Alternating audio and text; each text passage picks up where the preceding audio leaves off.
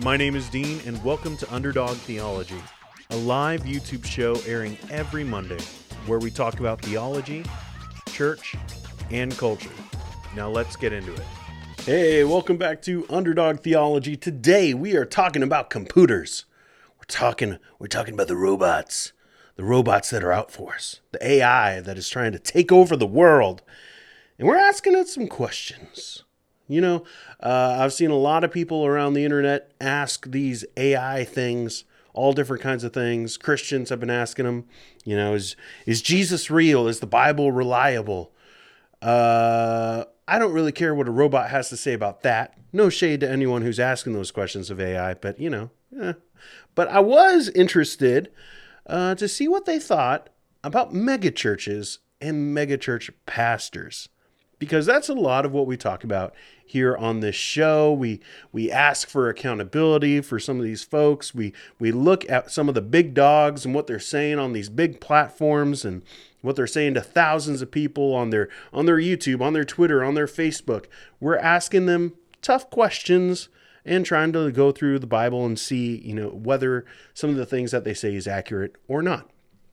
And so I thought, let's talk to some of these robots and see what they think about megachurch pastors. And to be honest, I was a little surprised. We're going to basically just look at two different answers that they gave me for some questions. And I was a little shocked that they had that much insight, because a lot of things like, they could give you facts. They can give you facts about, science and math and all that kind of stuff. But when it comes to like religion and philosophy, I was like, there's no way. There's no way these robots know what they're talking about. And they kind of do. At least I thought they gave some pretty good answers. So we're going to look at those. We've got Al Mohler. We're going to talk a little bit about Al putting out a class that I thought was interesting. He dropped a video this morning about a class that he's going to be doing. We'll take a look at the video. Ask why is he doing this class. I think it's actually a pretty interesting conversation. We've got all the segments today, at least the ones that I've announced. We've got a letter from the Culture War. We're going to get a new one of those later on in the show. We're going to do the penalty box. Got some things to talk about in the penalty box. Not so much funny, but man, some of the things people say. And then we're going to take a little quick jog through Fundyville and watch an interesting video. So I want to say hi to a couple people who are here in the chat. Lael is here like she usually is, doing grand. I asked, how's everybody's Monday going? Can't complain. Working at home's the best. LOL. I know how that goes. Winston Pickett is here and says, I'm great. I just won $37 by successfully picking the over-under on how late you were going to start this podcast. Is that a thing? Guys, always go over. it's always over. I can't help it. I got kids home today. They don't have school today, so you guys are lucky that I'm able to even get a show going today. We'll see. We're going to try to keep this short because they're upstairs. Puss in Boots: The Last Wish, while it's a good movie, is only so long. And so they're upstairs. I could hear their footprints. You'll probably hear them banging around as well. Michael is here and says, hello all. And Joel says, I use ChatGPT for my job every day to help me get things done quicker. This is the first time I'm genuinely nervous about AI. But the more I use it, I realize it's like Google. It's good if you know how to articulate what you want. I found that out when I was asking some of these questions because, I would ask, all right, is there a difference between megachurch pastors and small church pastors? And it was like, well, it depends on how you phrase things, and everybody has different religious beliefs and, all those kinds of things. I had to ask things a couple times to get some of the answers, but once I got those answers, I actually thought it was pretty good. So let's go over and let's look at what the robots have to say. All right, we got this. What are the dangers? This is what I asked because I'm so smart and I ask good questions. It took me forever. Okay, what are the dangers of megachurch pastors as compared to smaller church pastors? So for me, on this show, we talk a lot about megachurch pastors, and I do believe, personally, it's me. You might say, Dean, like that's just, the news and all of that. I don't know. The bigger the platform of the pastor, I think it's more likely for that pastor to mess up in some pretty severe ways. I think those things go hand in hand. That's been my experience. That is what my opinion is. And so I do think that there is inherent danger in the idea of a big platform and a bigger church, and compared to like a smaller church with a smaller platform where the pastor is more known in his congregation by more people, and usually there's a little bit more accountability. So I asked, what are the dangers of megachurch pastors as compared to smaller church pastors? And here's what the robot had to say. I'm using Chat GPT. I know nothing. I know nothing about the differences between some of these AI things. I know some of them do pictures, some of them do like dialogue, and that's about it. So if you don't like Chat GPT, but here are some of the potential dangers of megachurch pastors as compared to smaller church pastors. 1, power dynamics. Megachurch pastors often have a lot of influence and power, which can lead to abusive behavior or exploitation of congregants. Look at the robot. Oh my goodness. The robot is coming out hot and saying, Hello there. So it's this weird thing of influence and power that they just get, and that can lead to abusive behavior or exploitation of congregants. So let's break that up into 2. Abusive behavior because of the power dynamics, because people look up to them.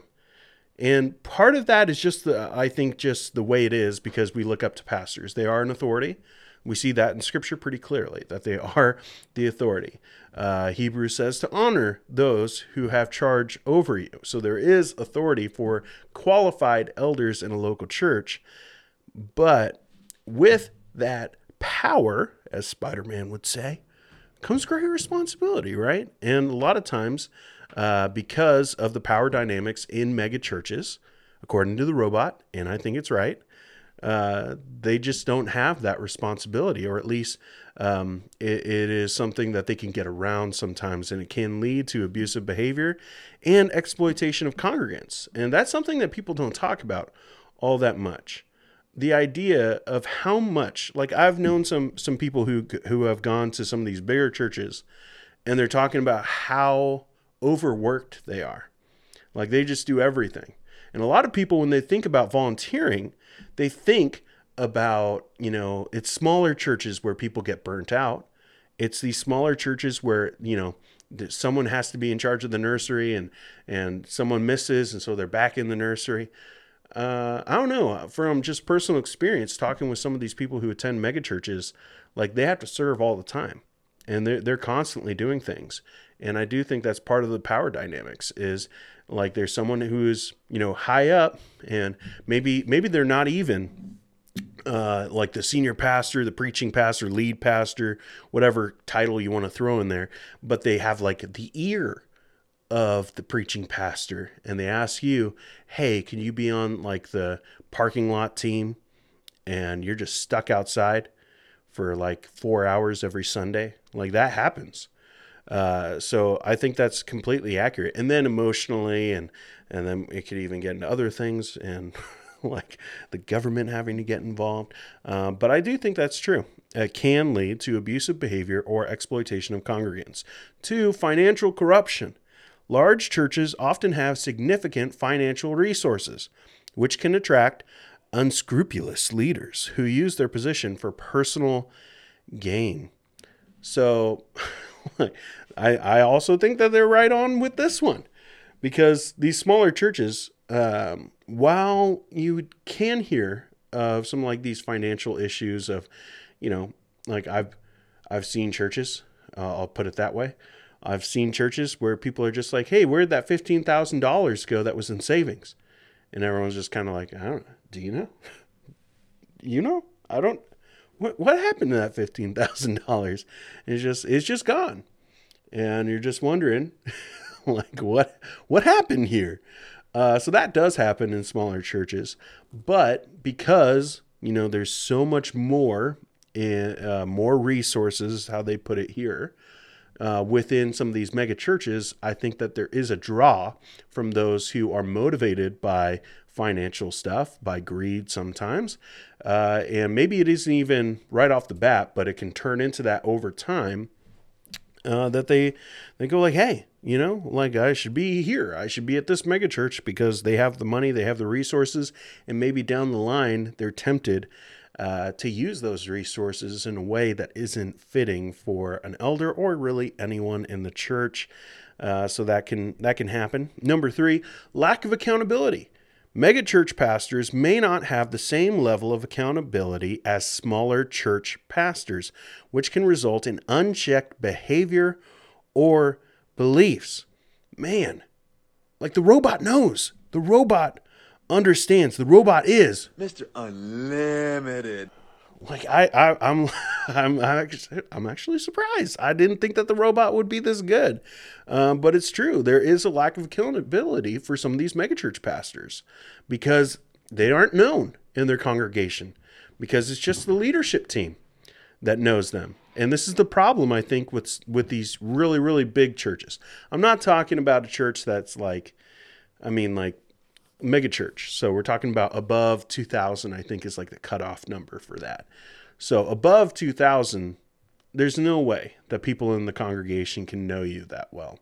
And there's no way that a pastor can disciple their congregation that well. Maybe a few people, and maybe having like a few meetings every once in a while, but just because of the amount of people, the amount of responsibilities, most likely they're not going to be able to have that one-on-one relationship. So 2 things with that. 1, they're not able to do what Peter says, to shepherd the flock among you. They're not able to fully accomplish that. But also those people aren't able to know them all that well. And so usually what it looks like is if you have like a mega church above 2,000, and you have this lead pastor or preaching pastors, the higher up team, most likely they have like some kind of discipleship structure, a little bit of accountability, because accountability is inherent within discipleship. Usually that's within the leadership team or the elders. The problem with that, though, is that who's in charge? Like a lot of times, like these megachurch pastors essentially act as CEOs. It's why they use the language of CEOs, because that's the business world and that's kind of the world that they live in. And so a lot of these times you have people who are on staff that are actually like having to answer to the lead pastor, and not to the congregation, and not a lot is known. A lot of times with these mega churches, there's not a lot of information that comes from the leadership team down to the congregation. In an ideal world, there would be, but a lot of times, that the details of how things are going, the inner workings of personal conflict, that's just within the leadership team. So it's a little hard for someone to like hold their boss accountable. You at your workplace, it doesn't have to be a ministry world, just at your work, wherever you work. Or if you're a stay-at-home parent or something like that, when you worked, you had a boss. Try holding your boss accountable. How does that go over? Your boss does something, and you're responsible, that there's something going on there. You try to hold that boss accountable. How well is that going to go for you? Probably not so great, unless you have an HR department, unless you can go over your boss's head and talk to corporate, talk to some higher up. Most likely you can't do that. So it's not going to go over all that great for you. And in the ministry world, how do they go over that person's head? There's no one there. There's no one there. I mean, philosophically, theologically, it's Jesus who's there. But as far as someone you can go to and try to hold this senior leader accountable, there's no one to go to other than the church. And that's why you see sometimes these people write letters to their church once they leave saying, hey, this is what happened. It's one of the ways to try to get that accountability, but oftentimes it isn't heard. So I think that the robot gets it right. There is a lack of accountability with a lot of these mega churches, and like again, like look at the bottom here. Like this happens in smaller churches too. I'm just saying more often it happens in these mega churches. That's what I'm saying. Number 4, shallow teaching. Wow, robot! I did not expect you to go there. Like I was expecting, like once I finally got it to like understand what I was trying to ask. I thought they were just going to be like, well, there's more people and so there's more opportunity. Shallow teachings. In order to attract and retain large crowds, some megachurch pastors may focus on more on entertaining their audience rather than delivering meaningful, thought-provoking teachings. Whoa. Like the robot. And they don't think I know a buttload of crap about the gospel, but I do. Robot knows some stuff. Yeah. So shallow teachings. Like, I mean, like we talk about some of the shallow teachings from some of these mega pastors quite often on the show. But I just was surprised to see the robot taking that up and being like, yeah, like there's a danger in that. There's a danger in shallow teaching because the people aren't getting fed properly. Then they're, like just anything. Like if you didn't eat, you'd be pretty weak. And if you don't get fed spiritually, you're going to be spiritually weak. And the robot knows that. It's so surprising. Number 5, lost sense of community. Megachurches can be impersonal and lack a sense of close-knit community, which is often found in smaller churches. So, the robot gets it. Like, artificial intelligence gets the dangers of the ideas of megachurches. Now, there are advantages. Like the elders can usually like actually provide for their families and not struggle financially. That's a benefit. They could also support missionaries. They can do endeavors a lot more because, like the robot says, there are more significant financial resources. So there are some benefits of megachurches. Also, shared vision, shared mission, and if that mission is like really like moving, then they could reach people maybe even more efficiently than a smaller church. But reaching people and discipling them are very different, and the robot gets that. Lost sense of community. Megachurches can be impersonal and lack a sense of close-knit community, which is often found in smaller churches. So I just thought that was so interesting. That being said, these dangers are not unique to megachurch pastors and can also be present in smaller churches. It's important for congregants to carefully evaluate the leadership and teaching of any church, regardless of its size. What do you guys think about that? What do you think about this robot being able to understand some stuff? It's interesting. Let's see. Daryl is here. The MC pastor of today is compared to the televangelists of yesterday. They tend to reach celebrity status. Yeah. David's here. They can reach more people, but the individual means much less to a megachurch. The pastors are much less likely to know congregants outside of leadership. I completely agree. Let's look at one more. I had another conversation with Mr. Robot, and this is what Mr. Robot had to say. So I just asked, because we have so many of these megachurch pastors who, they get in trouble. They get in trouble in some way. They disqualify themselves in some way, at least for a period, according to some people. But all right, that happens. But why are they allowed to just like keep on ministering? And again, it took me a while to kind of get at this and get an answer, but this is the answer that the robot gave. Oh, whoops. So fallen megachurch pastors can continue to minister. So you can see my question here. Why do fallen megachurch pastors keep being allowed to minister? So the answer, fallen megachurch pastors can continue to minister for several reasons, including lack of consequences.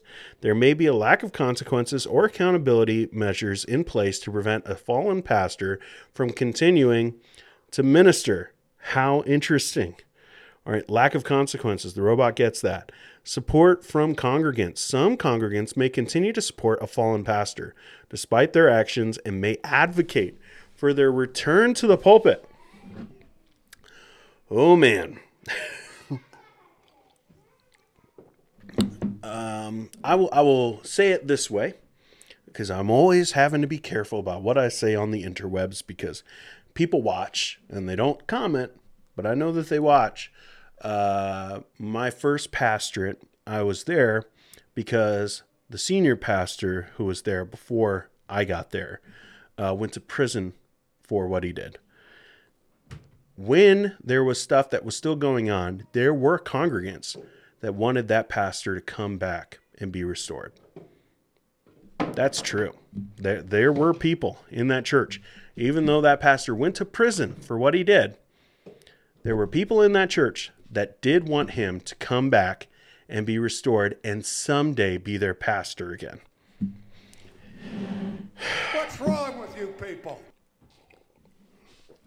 So it happens. There is support from congregants sometimes, and they're not terrible people. They just are like totally swindled by this person, or they feel indebted because of some personal connection to that pastor. It happens. Support from congregants. Number 3, limited options. A fallen pastor may have limited career options outside of ministry and may continue to minister despite past scandals. So I don't know what the robot means, if it's like, this is why the pastor does it, or this is why people allow it. I was really trying to focus on like, why does this person get to keep going? So in other words, what others are doing about it.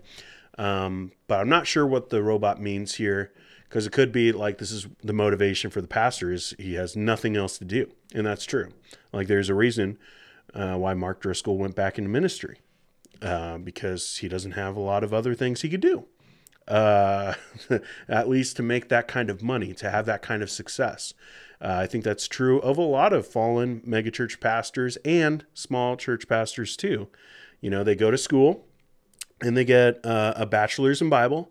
Maybe they go to seminary and get a master's in theology, a master's of divinity.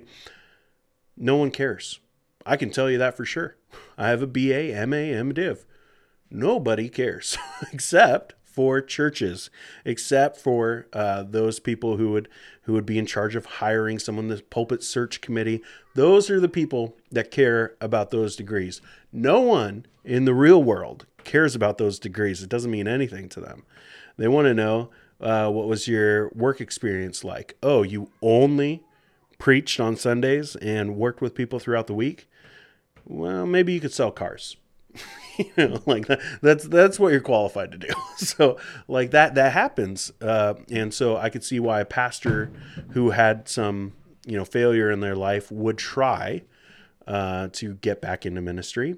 And I could see why some people would look at them and feel bad because they have no other way to support their family. And so they want them to be able to do that. They don't want the wife and children to suffer, so they let them back into some ministry capacity. Next thing you know, they're in charge of an entire church. I feel like I'm taking crazy pills.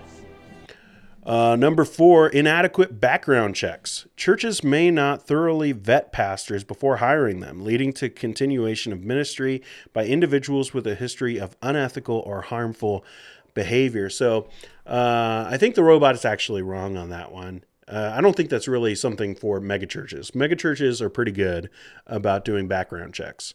They do it a lot more often for their volunteers than smaller churches. There's a reason why some predators really prey on smaller churches, because they're not doing what they need to do and making sure that everyone is protected, specifically younger children. So background checks really do matter. They do make a difference. But megachurches usually do it. But maybe there's something that's not in what you would find legally. There's just stories about certain people and they're not talked about. And you need, like, if you're trying to hire a pastor, if your church is looking for a pastor, you need to talk to those former churches, ask them some stories, figure out who this guy is and whether he's qualified or not. So I'm not sure if the robot has that one right. Number 5, denial or minimalization of wrongdoing. The fallen pastor may deny or minimize their actions, making it easy for them to continue in ministry. It was just a mistake.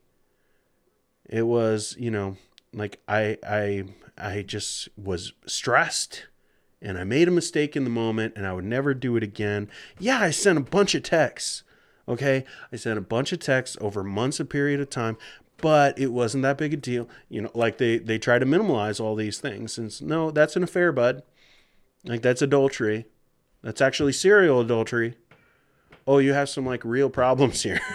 Like you've been stealing from the church for a long time. Like that kind of stuff. That it's not a mistake. It's not just, I did something wrong. You sinned grievously against God and the church and maybe even your family. And that needs to be taken care of, but the robot gets it. These are not exhaustive reasons, and there could be other factors as well. It's important for churches to have strong policies and procedures in place to prevent the continuation of ministry by individuals who have engaged in harmful or unethical behaviors. So I think we can applaud the robot. The robot does a pretty good job on understanding where some of the dangers of megachurches are.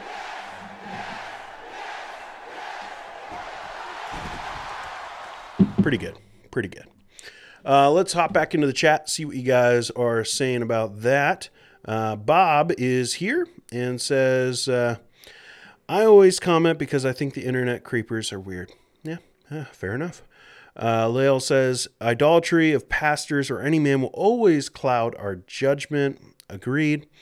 And Winston Pickett, I think, quoting that, because there's not much else he could do in order to make that kind of money. Just think of what an indictment that statement is on the state of the church today.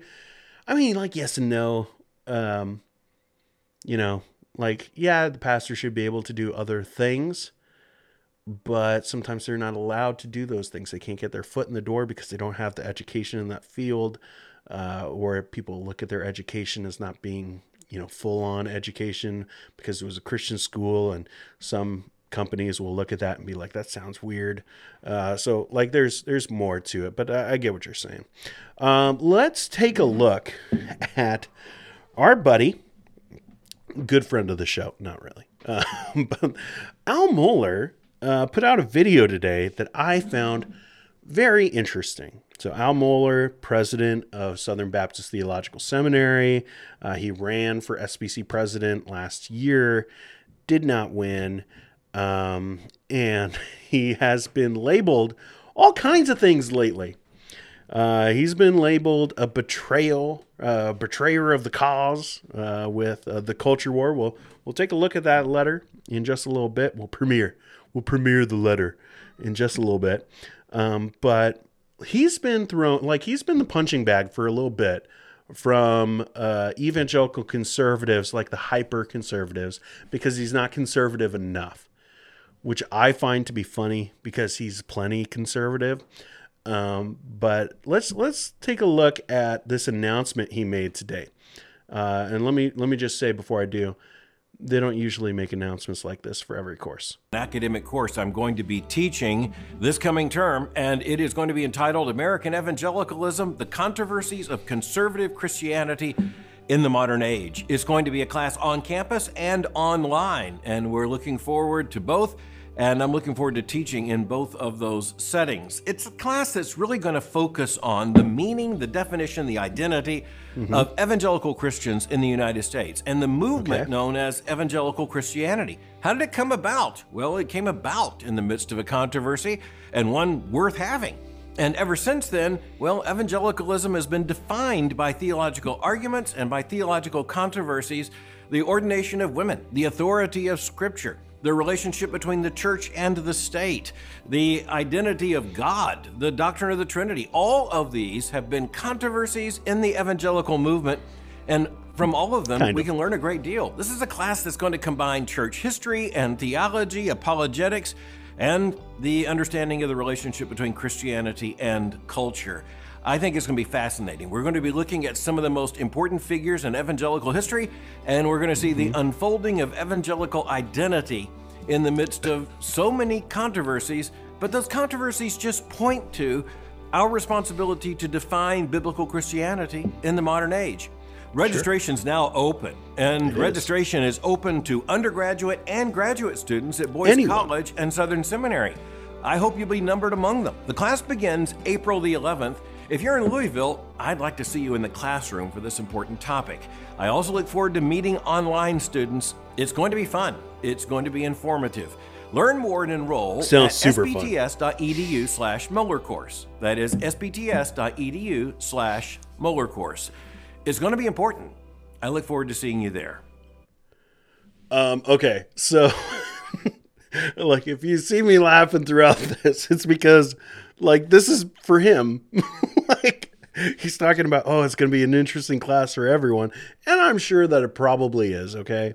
But if you don't think this is like a self-defense for himself with some like the hyper conservatives who are like calling him a liberal all the time because he didn't talk about that specific topic on the briefing, I do think that he's missed some pretty important topics on the briefing. But I think this class is really focused on, hey guys, I am conservative and I'm going to show you by looking at how conservatives have become a thing over the last 100 years, this look into evangelicalism and where it came from and some of the issues facing it today and the controversies. This is him basically being like, guys, don't stop shooting at me. Like I am one of the conservatives.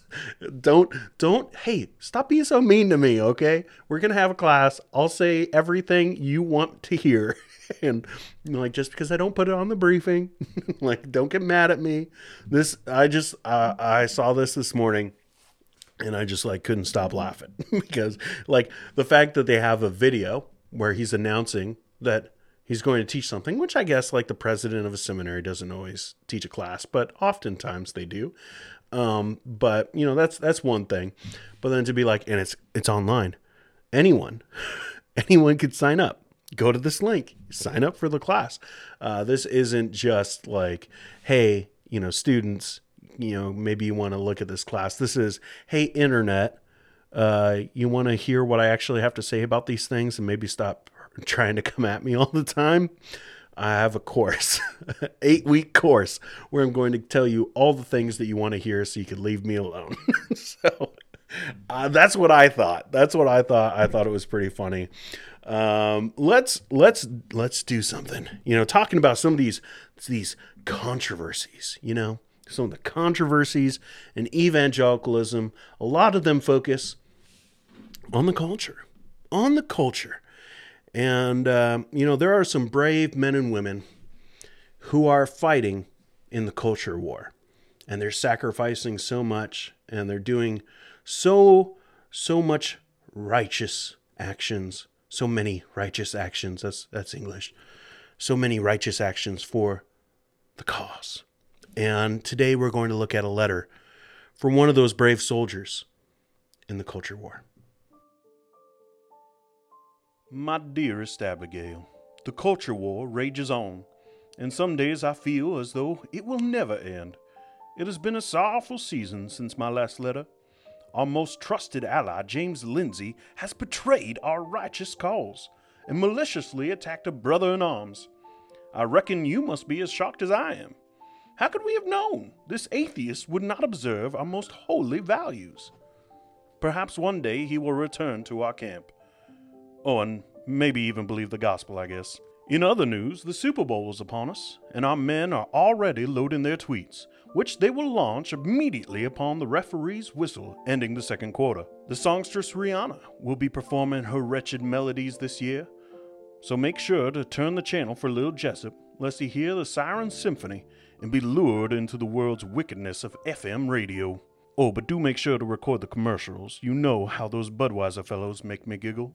Speaking of Rihanna, I was informed this week that Satan has decided to make her music the soundtrack of hell itself.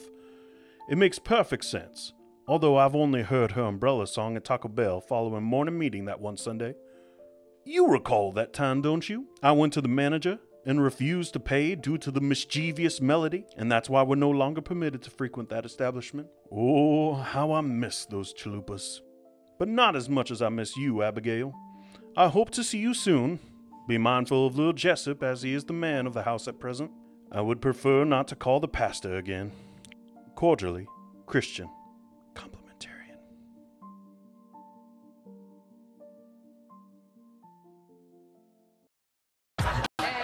Bring it on down to Fundy. All right, so I hope you enjoyed that letter from the Culture War. It's going to be a thing probably every 2 to 3 weeks, a couple times a month. It's not going to be every week because it takes more editing than I care to do. So, but I hope you enjoyed it. Let's look at Fundy Town. Just taking a little quick peek into Fundy Town, seeing so what's going on. What's going on here in Fundy Town? Oh, nothing much. Just everything's pretty normal. It seems as, just normal stuff. Oh, is the audio going? Why is the audio going? Oh. Okay, Justin Peters. Oh, Nelly. Yep, nothing weird going on in Fundy Town. Want to see a penalty? I'll show you a real penalty. Get out of my face, man.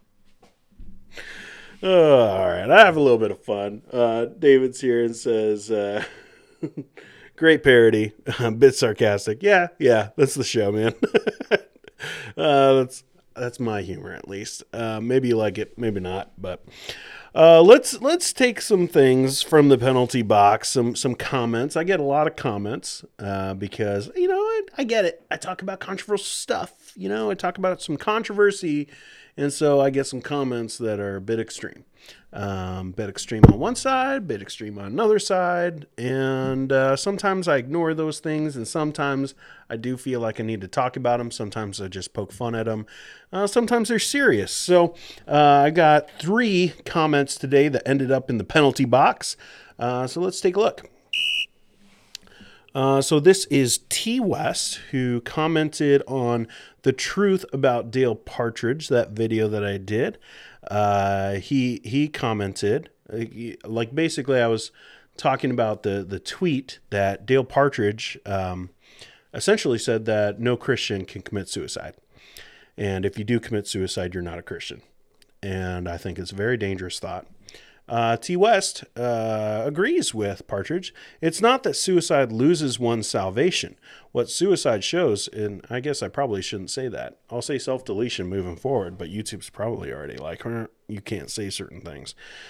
Shows is proof that you never really fully submitted yourself to Christ. Therefore, you have proven yourself to not be saved. You shall know them by their fruits, points to the fact that the Holy Spirit has borne evidence of your salvation through the fruit he bears within a person. Self-deletion is one of the most selfish things a person can do and does not glorify or honor God whatsoever. If you are struggling with thoughts of self-deletion, repent and ask the Lord to remove those desires and replace them with desires that keep in step with his Spirit. This is super dangerous, y'all. One, again, if you're going to say that any sin, like any sin that's done at the end of someone's life, makes a difference in their eternal destination, then you are maintaining your salvation. You have a works-based salvation. I believe that's the case. And so here he's saying, it just proves it. Why? Why would that be what proves it? All right, let's say that there's a Christian who, seemingly believes the gospel, lives a good life, but they die doing something that is a sin. Like, are they on their way to hell? What is the difference for this particular sin? Is it a sin? Yes, it is. But it's a sin like any other sin. We don't see anything in Scripture that says, this specific one, if you do this, then it's over. This is not the unforgivable sin that's unbelief. This is not that. And the idea here, if you're struggling, repent and ask the Lord to take that from you. Yes, and seek help. I don't know why it's so hard for some of these people to understand. that there can be both like things that we go through that cause us to question things and lead us into a very dark place, but also usually with this idea of self-deletion. Usually there's some mental illness attached to that in some form. And I don't know why people have such a hard time understanding that Christians can be mentally ill. We are sinners. Every part of us has been affected by sin. We can get sick. Our bodies can get sick. Our mind is part of our bodies. I don't understand why that's such a difficult concept for some people to understand. But also, like, there's no love or compassion in anything with this. There's no help in any of it. Just, put a Bible sticker on it and you're all healed up. That's not the way our minds work. That's not the way our bodies work. That's not the way our emotions work. Like, yes, we need to repent of things. We need to pray and talk to God about these things. But also, maybe talk to people. Maybe talk to some specialists. Maybe talk to a counselor and see, why am I having these thoughts? And go through that. I think it's pretty indicative of what kind of person would say something like this when they just don't even ask. Basically, bury it deep. Just pray and bury it deep down and don't think about it ever again, and you'll be fine. And when I get comments like this, it just frustrates me so much that I feel the need to talk about it because it's such a serious thing. And there are many people who struggle with those thoughts, who do wonder, am I actually a Christian? Why do I still have these thoughts? I thought I'm not supposed to. Everyone at church tells me that, I'm like that if you're a Christian, you won't have these thoughts. Am I genuine? And it leads to unnecessary doubt. So goes into the penalty box. A little bit of a serious one there. 2 minutes for slashing and 2 minutes for roughing. This one is just a weird comment. I'm just going to be real honest with you. I saw it. I showed it to my wife and we were both like, wait, what? So I've got a short that gets so much hate from the Doug Wilson fans because basically, it's a short. It's a 1 minute clip.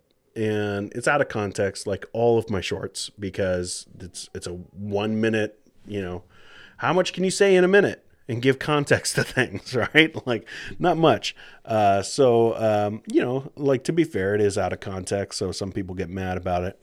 But it's basically talking about Doug Wilson's view on complementarianism, how it isn't complementarianism, that it is patriarchy. And you can kind of see it sometimes with some of the comments that I get there. If you want to just be like, wait, what? Over and over and over again, you can go look at this video and go look at some of these comments. There's sometimes I interact with the comments and I go in and, if people are being mean, I might, talk to them about it. But that video, I just gave it to them. They could have it. So Kylie McMinn commented on that short. As a God-fearing woman, any man I see arguing against male headship is not what I did. First, right off the bat.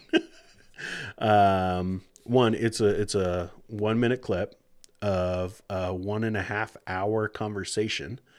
So, maybe check out the other stuff, or at least some of it. But I did not argue against male headship. I do believe that male headship is a thing. It's just not the thing that everyone, well, not everyone, but a lot of people say that it is. Because when a lot of people are talking about male headship, they do mean patriarchy. Like, a lot of them, actually. More and more of them are coming around on that. So I was not arguing against male headship, but it gives off serious beta vibes. Beta vibes. What is going on with people with this stuff with like alpha and beta? I've said this a couple times.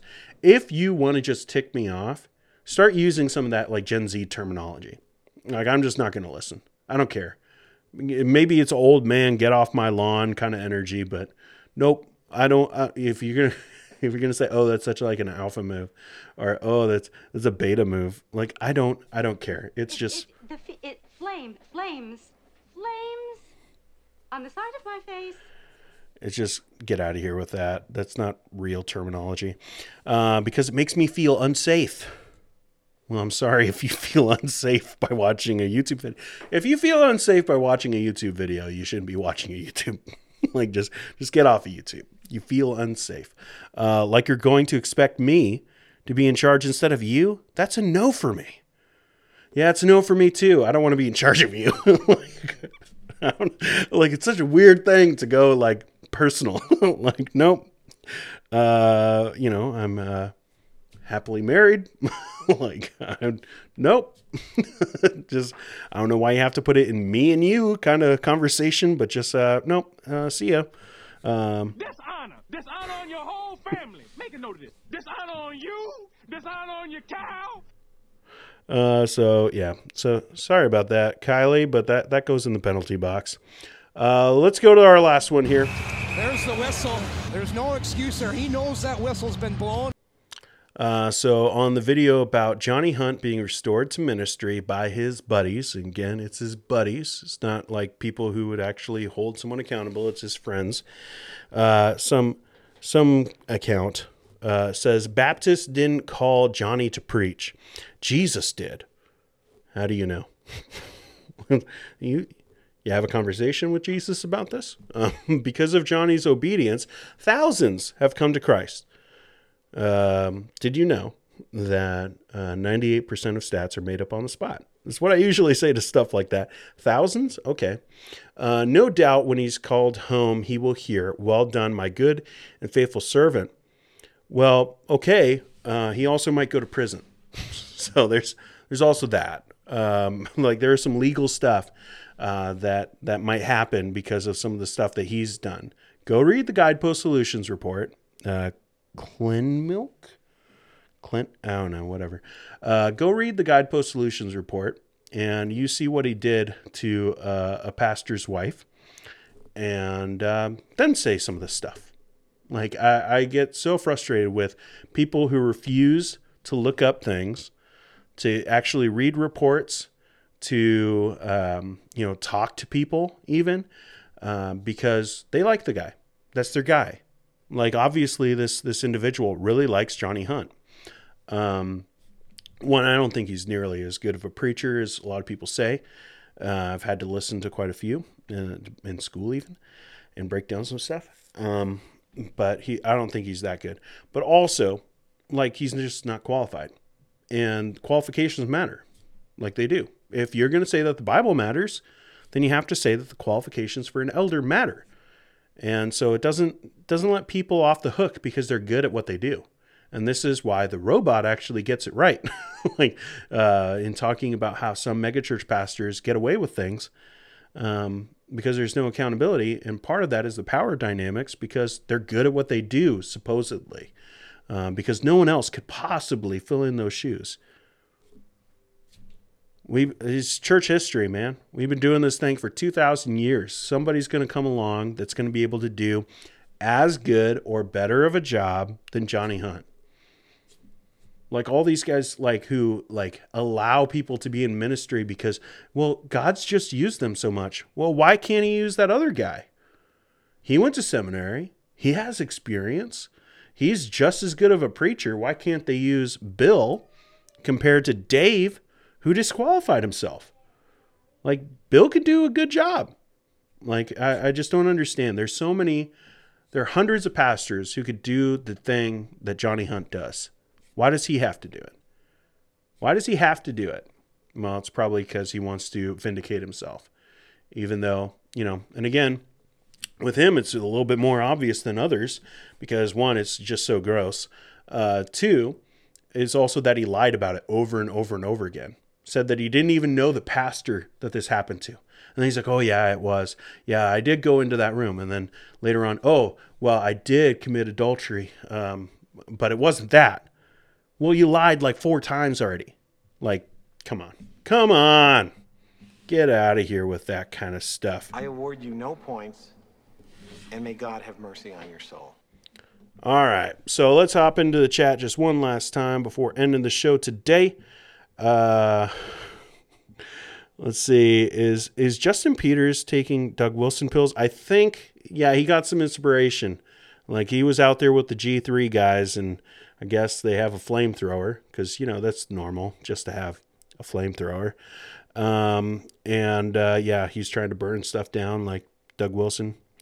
But has he burnt down a boat? I don't know. I think Wilson still has it. Bob saying he likes the segment.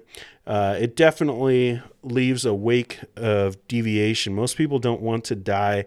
They just want the misery to stop, right? Talking about, some serious stuff there. Breathing, heaving breaths. I'm so sick of Christians protecting wolves and abusers. Same here. I'm just kind of done with it. A cool thing about the Brethren is lots of men takes turns preaching. Yeah, I think that there's like a plurality of elders. It's almost like that's biblical. To have different leaders who rotate and preach and do ministry together. Like, if you want to have one that's like the main lead pastor, I get that. Like, that's fine. But like, have accountability within this structure. It's inherent within the idea of a plurality of elders to have accountability for one another, and then also to the congregation because I'm a Baptist. But yeah, yep. So that's the show today, guys. That's the show. I hope that you enjoyed it. I got some more stuff going on later on this week. Don't forget, I got things figured out now. I will just say the tech difficulties from Friday with Underdogs Unite, it was literally just quit Ecamm, turn it back on, everything fixed. So frustrating.